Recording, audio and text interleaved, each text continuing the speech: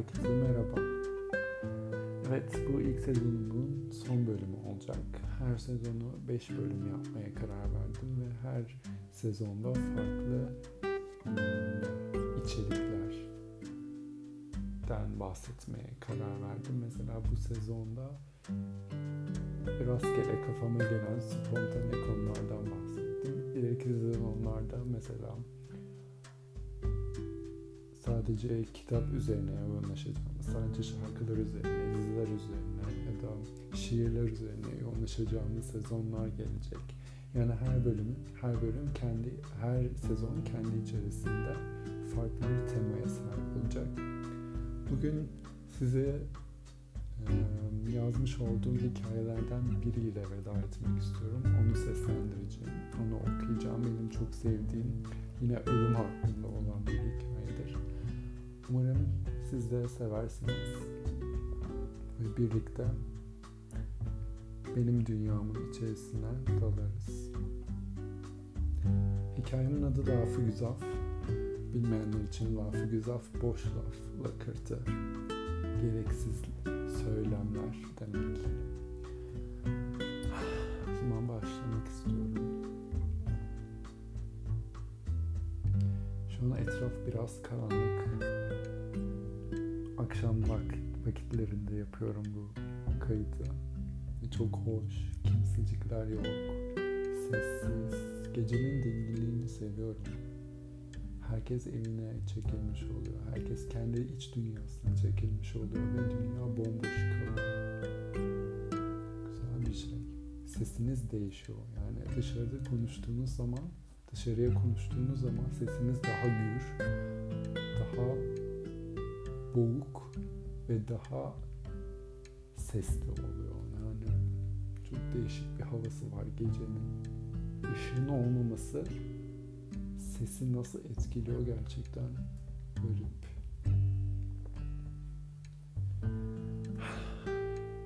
Başlayalım o zaman. Başlamak cesaret istiyor bazen esaretten kurtulmak için. Şimdi sen yokken bedenen yanımda, gövdesine yaslandığım serve ağacı veriyor cesareti bana. Bir elinde yeşil kalemin, diğer elimde çekindiğim son fotoğraf. Başlamak istiyorum adımla. Sevgilim, ben daha seni tanımıyorken neden koydun beni bir başıma? Sensiz yaşamayı bilmediğimden uyanmaya cesaretim yok. Korkan teki olmak böyle bir şey galiba.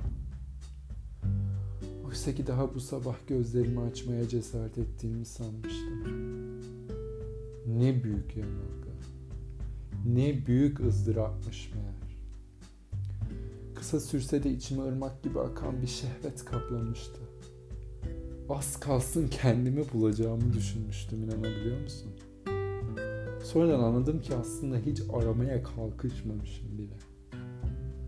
Oysa ki bu aralar hep uyuyakalıyorum.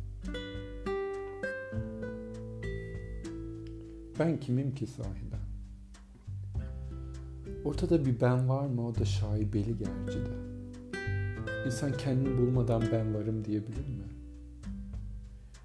İnsan bu hayata kendini bulmak için mi gelmiştir yoksa yaratmak için? Var olduğunu özümsemeden yaşamayı öğrenebilir mi?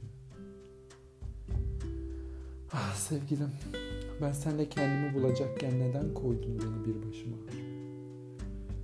Ben seninle birlikte kendimi yaratacakken neden çekip gittin? Solucanları hiç sevmezdin. Ama şimdi bir dönüp etrafına bak, onlarla bir bütünsün. O tiksindiğin böceklerle, örümceklerle, yılanlarla aynı yatağı paylaşıyorsun. Bilmez miydin ki bir gün senin en yakın dostunun börtü böcek olacağını? Aynı insanlar gibi onların da bir gün seni yiyip bitireceğini.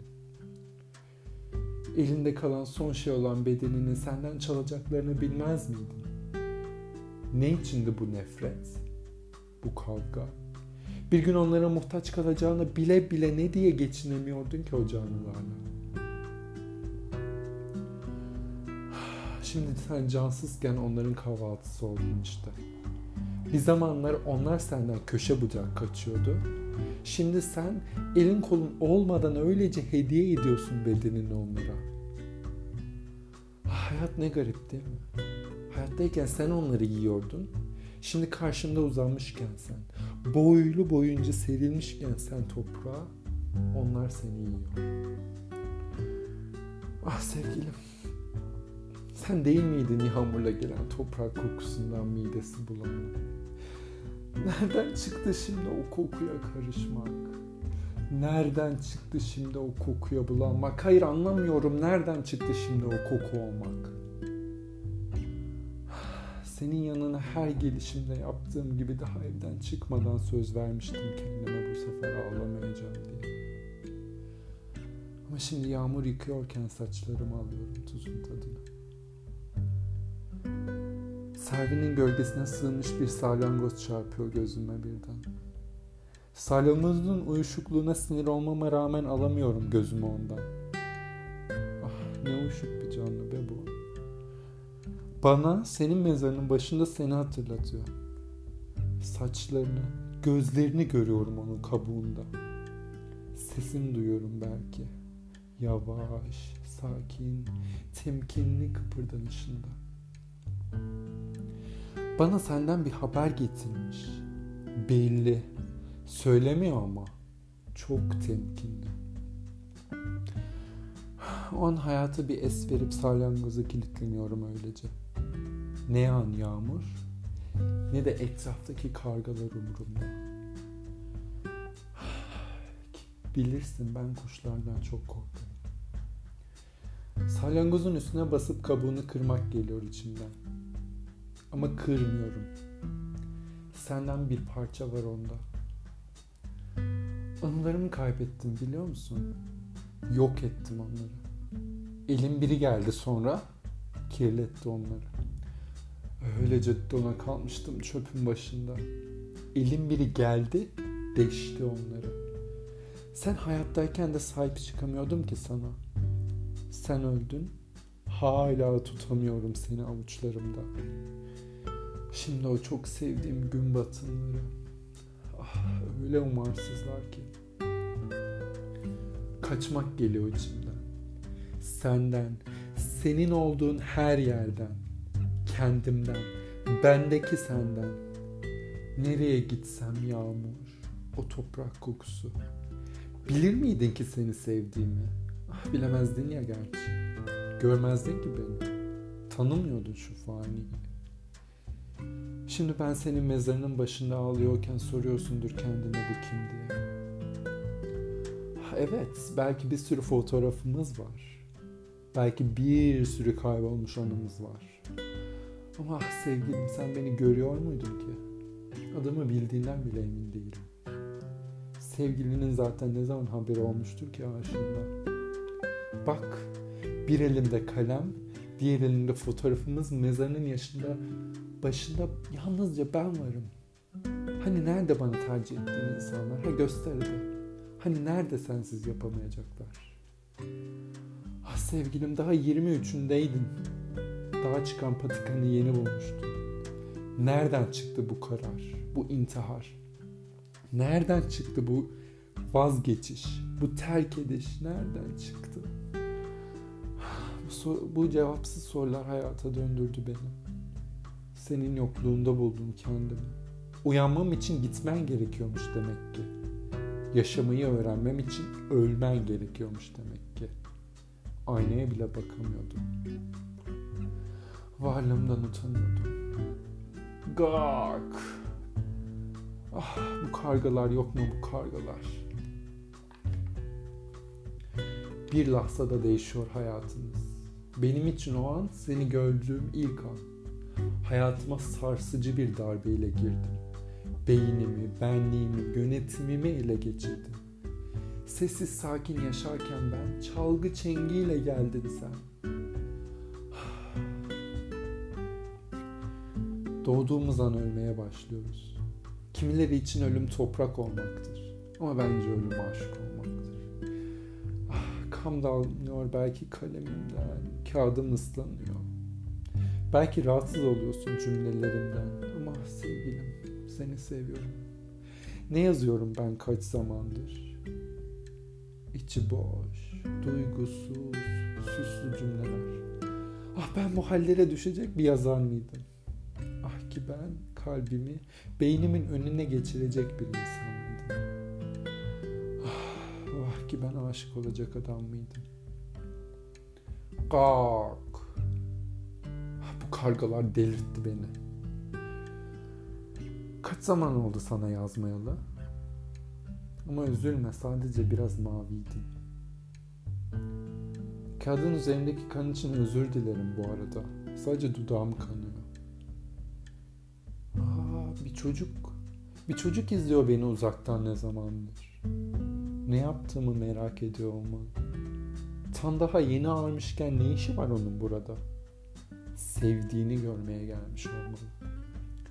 Belki annesi, ablası, belki de babası, kim bilir, özlediğini görmeye gelmiş olmalı. 9-10 yaşlarında kıvırcık, sarı bir çocuk. Birden yere çömeliyor, ağlamaya başlıyor. Daha fazla tutamamış kendini belli ki. Belki de ben cesaret verdim ona, kim bilir. Sonuçta erkekler ağlamaz değil mi? Kim uyduruyor böyle şeyleri? Hem de öyle bir ağlar ki bir çocuk misali. Kendinden utanırsın. Sessizce bir cigara yakarsın. Parmaklarının ucunu yakarsın. Kirpiklerini eğersin, bakarsın. Üşürsün. İçin ürperir. Felaketin olur. Ağlarsın. Yok ettikçe varlığınız pekişiyor. Kalp kırdıkça, can aldıkça yeşeriyoruz. Artık bir çocuk olmadığımızı ilk defa ne zaman anlarız? Ne zaman fark ederiz artık büyüdüğümüzü? Ölümün geri dönüşü olmayan bir yok oluş olduğunu fark ettiğimizde bence onun cevabı. Bir çocuk izliyor beni uzaktan demiştim ya hani. O bir çocuk mudur yoksa benden daha olgun bir yetişkin mi? Ayağa kalktı hızlıca, gözündeki yaşı sildi. Üstünü başına çırpıp düzelttikten sonra koşarak gitti. Bu saatte buraya kaçıp gelmişti belli ki. Kim izin vermiyordu ki acaba ona? Duasını sessizce yaşıyor belli ki. Ah ne güzel. Gereksiz yere ölmeyecek yavrum, soylu bir biçimde. Ah ne güzel. Sevgilim, görüyor musun? Ben seni unuttum. Korkarım ki bu unutkanlık daim olacak. Gün gelecek, yeni bir insan olacağım. Bir lahzada değişecek hayatım. Bak, bir gün daha yakınız ölüme. Bak, lahzalar kayıp gidiyor ellerimizden. Bir gün daha ölüyoruz. Gittikçe eksiliyoruz. Bir lahza daha unutuyor bizi.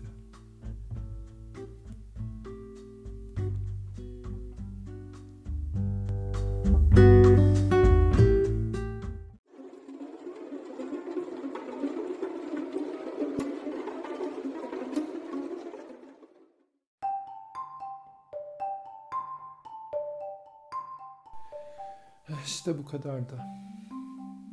Sonuna geldik hikayemin. Unutmayın ki her son yeni bir başlangıçtır. Bu art arda gelen 5 gün içerisinde 5 farklı bölüm yayınladım. Her gün bir bölüm olacak şekilde. Gerçi henüz bu bölümü daha yayınlamadım ama yani 5. günde 5. bölüm olarak yayınlayacağım planladığım için böyle konuşuyorum. Yani siz dinliyorken zaten yayınlanmış olur o yüzden. Bir süre ara vereceğim. Ne kadar olacağını bilmiyorum. Belki de hiç vermem. Yani şu an vereceğim diyorum ama ruh halime göre değişebilir bu durum. Ama vermeyi düşünüyorum. Bir kısa bir aradan ama çok uzun olmayacak yani böyle aylar yıllar geçmeyecek tekrar sizinle buluşuncaya kadar.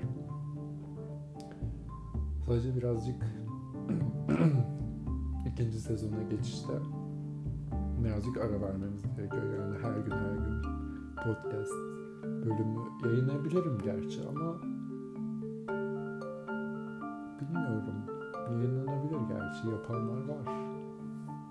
Her daim olmasa da böyle bir rutinde tutturup her gün yayınlayan çok değerli, kıymetli insanlar var ama ben o kadar henüz yetenekli ve zamanı bol olan bir insan değilim maalesef. O yüzden birazcık mola vermem gerekiyor. Tekrar görüşünceye kadar, ikinci sezona kadar sağlıkla kalın. Kendinize iyi bakın. Görüşmek üzere.